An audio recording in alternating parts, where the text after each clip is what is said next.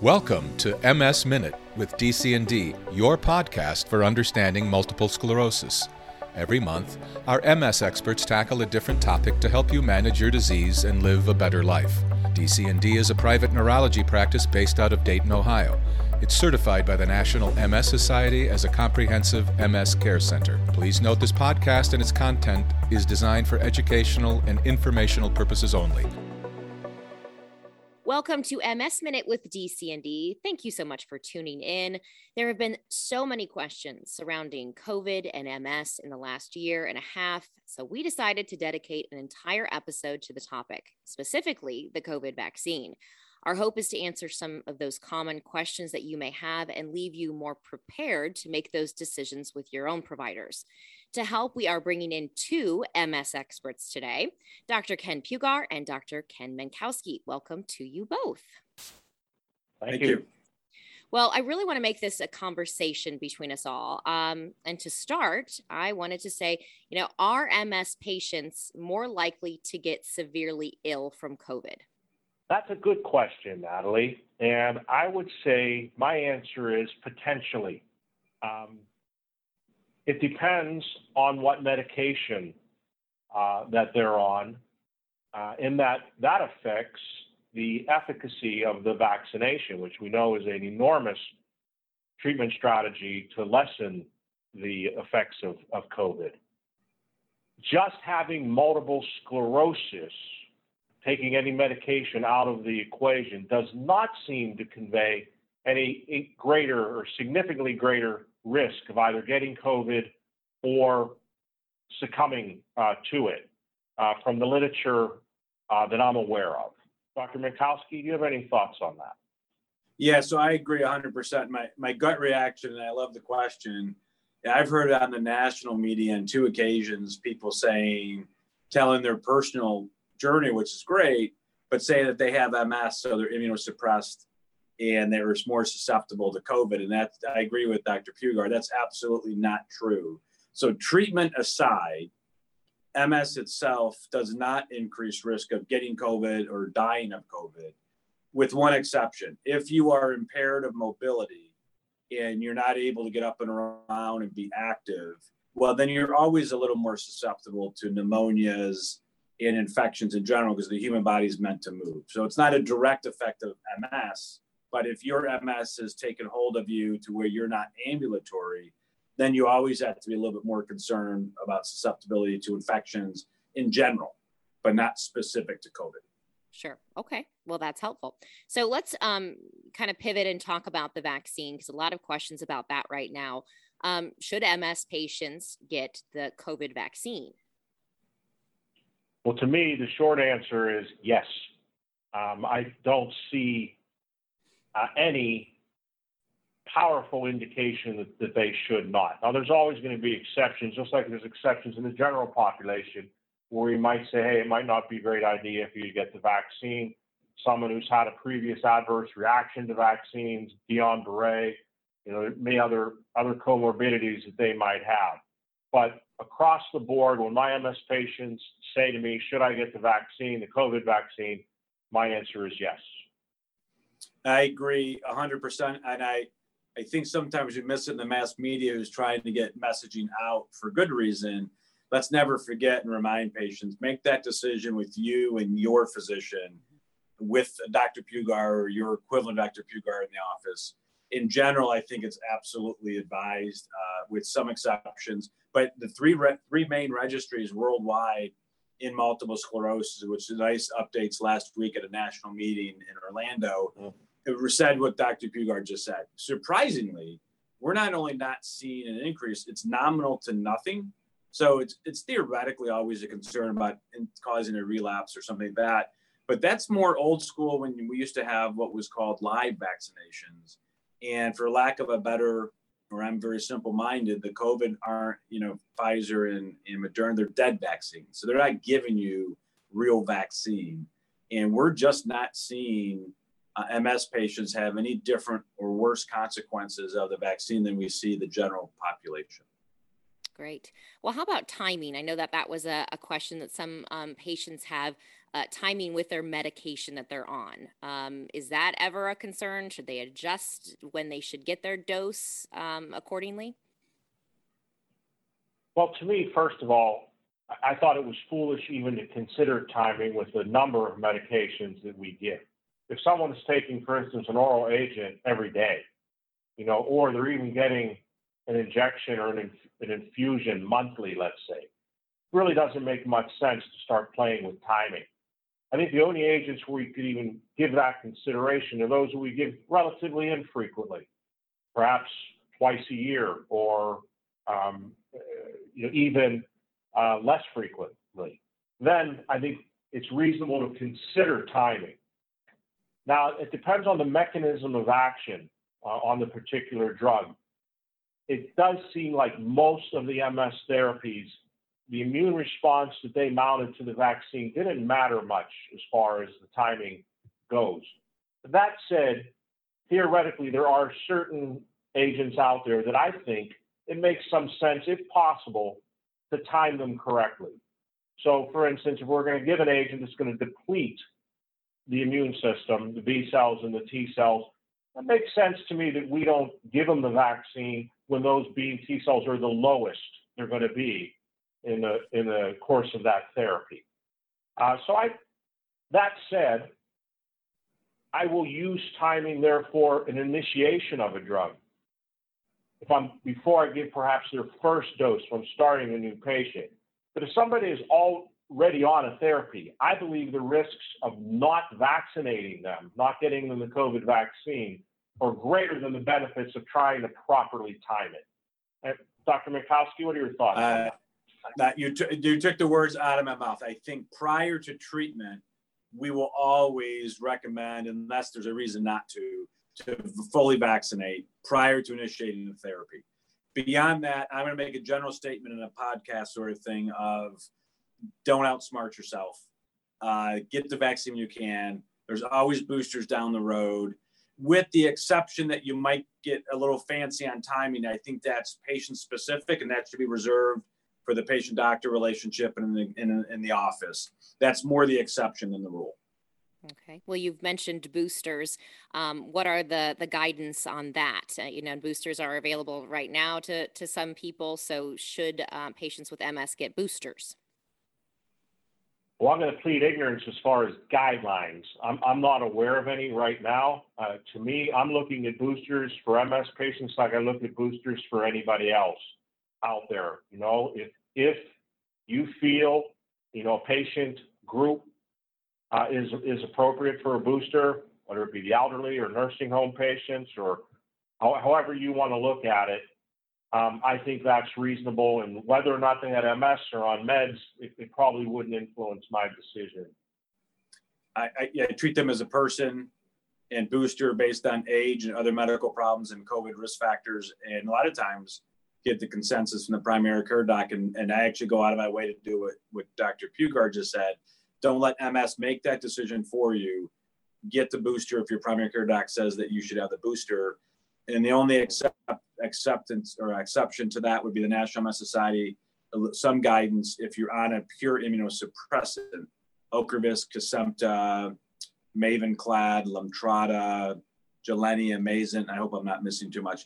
If you're actually on an immunosuppressant, we're actually depleting or killing cells temporarily before they regrow and rebuild, those folks are now advised in general, they don't even call it a booster now, they get the third dose.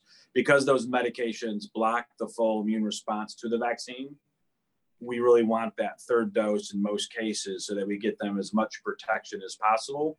It's also the population that's least likely to have an adverse effect associated with the vaccine because the medications blunt the effect. Well, that's also protected. You're very unlikely to have an overreactive immune response, which is where a problem can occur. So that's the only niche that I think we're trending towards now.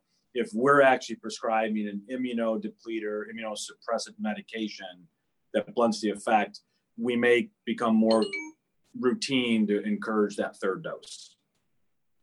So Dr. Minkowski, I'd like to ask you a question then. So if someone is on chronic long-term CD20 depleters, CD20 agents, do you believe the COVID then is even going to, the COVID booster is even going to have any benefit? You know, we showed that if they're on, long-standing anti-CD20 agents, that they mounted very little, response. Can we expect the booster to even be a benefit to that group? Yeah. So no, I think we're concerned. I don't have all the answers. Here's what I do.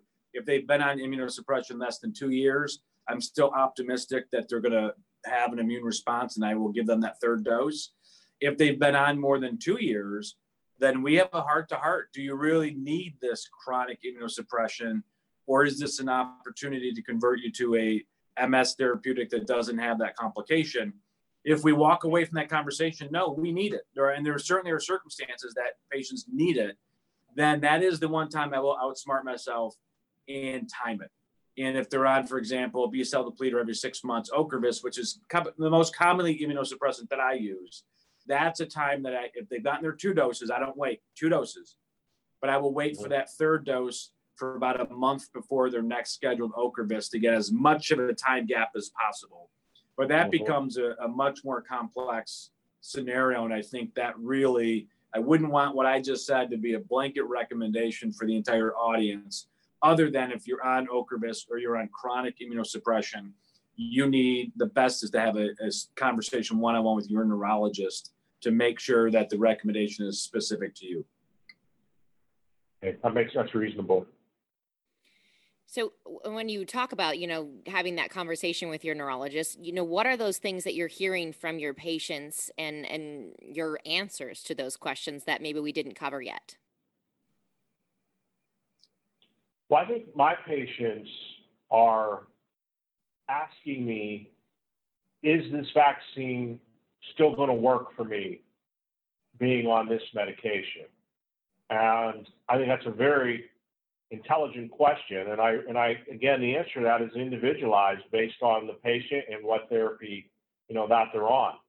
So that's a question I encourage MS patients on therapies to ask their neurologist, point blank, should I be doing anything more? Should my concerns of getting COVID be greater, because I'm on this particular therapy, and that vaccine has the potential of not being as effective.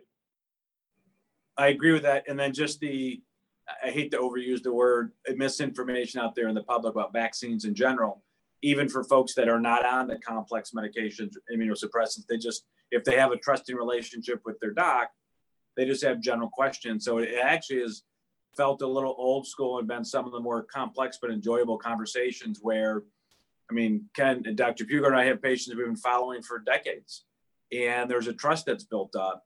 And it's pretty satisfying when we're able to give information about the vaccine as we know it and apply it to their individual needs. And you can see a light bulb go off that they have some trust in that. And so that we can help get the people because there are certain people that certainly should be vaccinated to protect them. And that's probably the overwhelming number of our patients before we get on to the nuances and the complications. So it's been really satisfying when people come into a meeting anti-vax, scared to death of vaccinations, not sure what to do, and they leave comfortable, not bullied into it, but comfortable getting the vaccine. And we probably save more lives treating blood pressure and advising vaccines than we do treating MS sometimes. So that's been, I think, satisfying. And sometimes I just meet in the middle, and I think this idea of they have to bite off an all or nothing. Well, if I get this, then I'm going to have a booster, then there's going to be another booster, and I just back up a little bit and say, you know what? No, you don't. We can start with one. Even after one dose, you're significantly protected. And don't worry about the other dose. We'll talk about that next time you come in.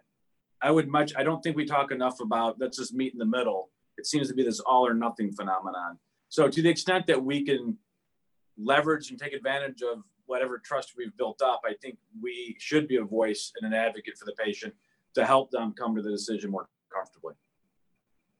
Yeah, well put. And I agree.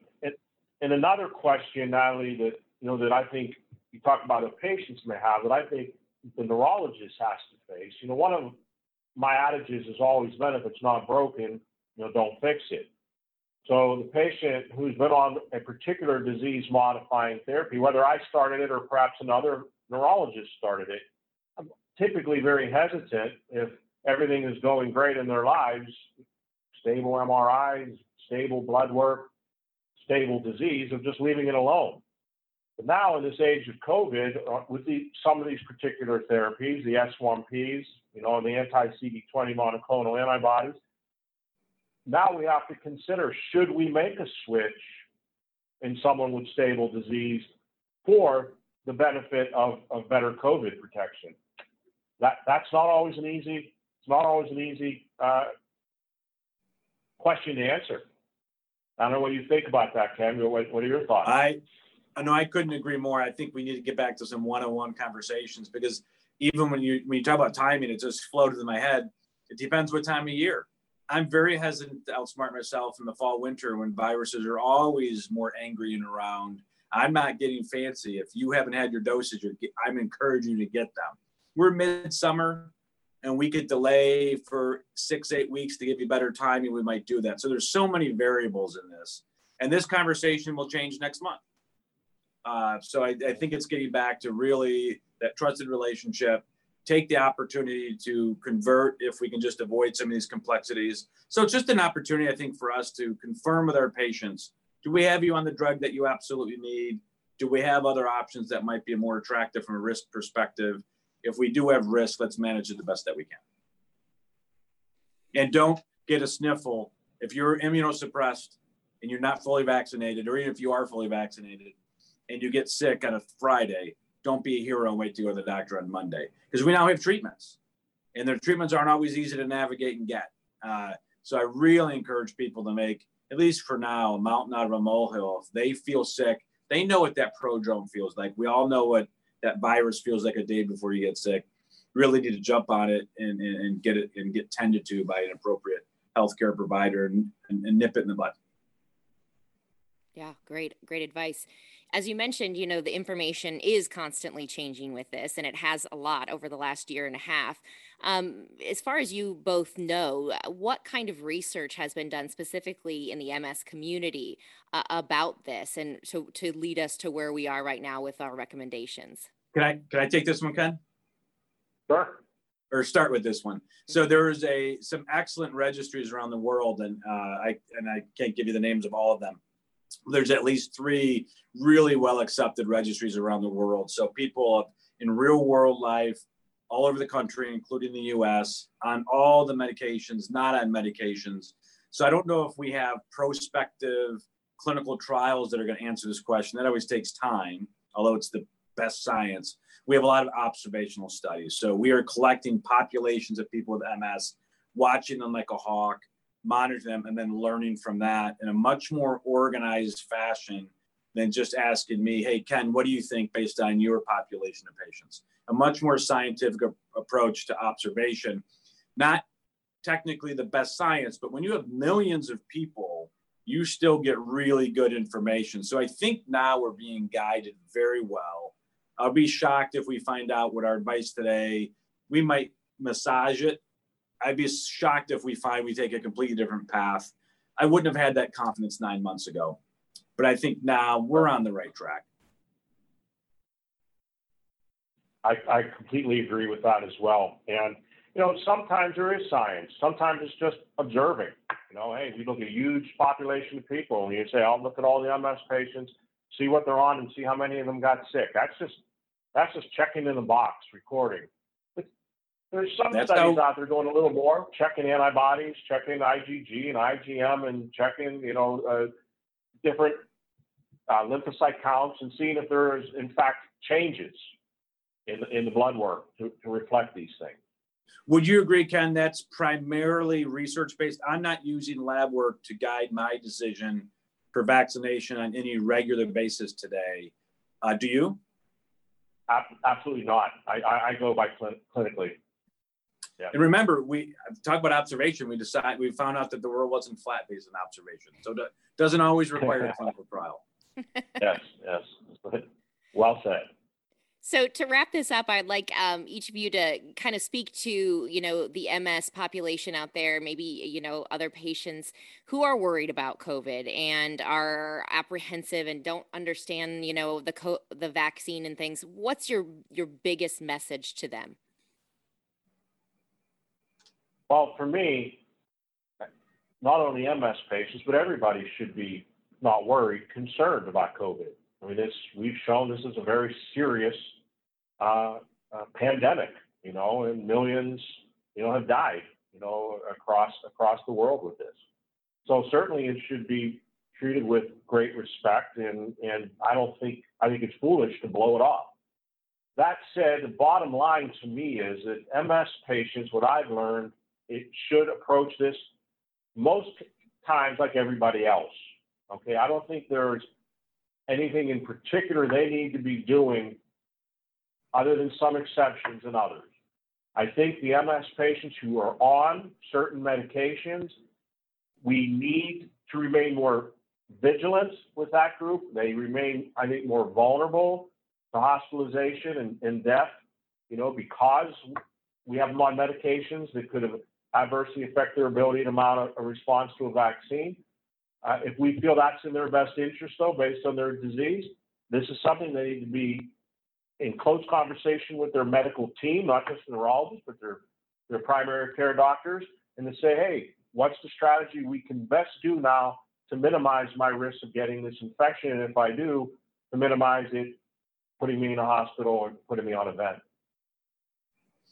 I agree 100%. Take advantage of your relationships. If you have a good relationship with family care, for family practice, internal medicine, have a conversation with them and your neurologist. And when you start hearing your healthcare providers give you the same message, you can build a lot of confidence in the right decision. This is not the time to go 9, 12, 14 months without seeing your doctors. And that's not an arrogant statement, but rely on the people that know about you, care about you, and know the science. We're in the trenches. We've seen when these decisions work, and we see when they don't. So we really do have our patient's best interest at heart. So I think getting back to visiting your doctor, talking to your primary care doctor and your neurologist, and I think now you'll find these answers and recommendations much more aligned, less confusing than the television, or maybe what we were saying a year ago. I just think we have a better understanding today. And I think when patients start hearing the same message and same recommendation from trusted people, they can act on it a little bit more comfortably. Great. Well, thank you both for your expertise on this tough topic. We hope to have you back soon. All right. Thank You're you. welcome.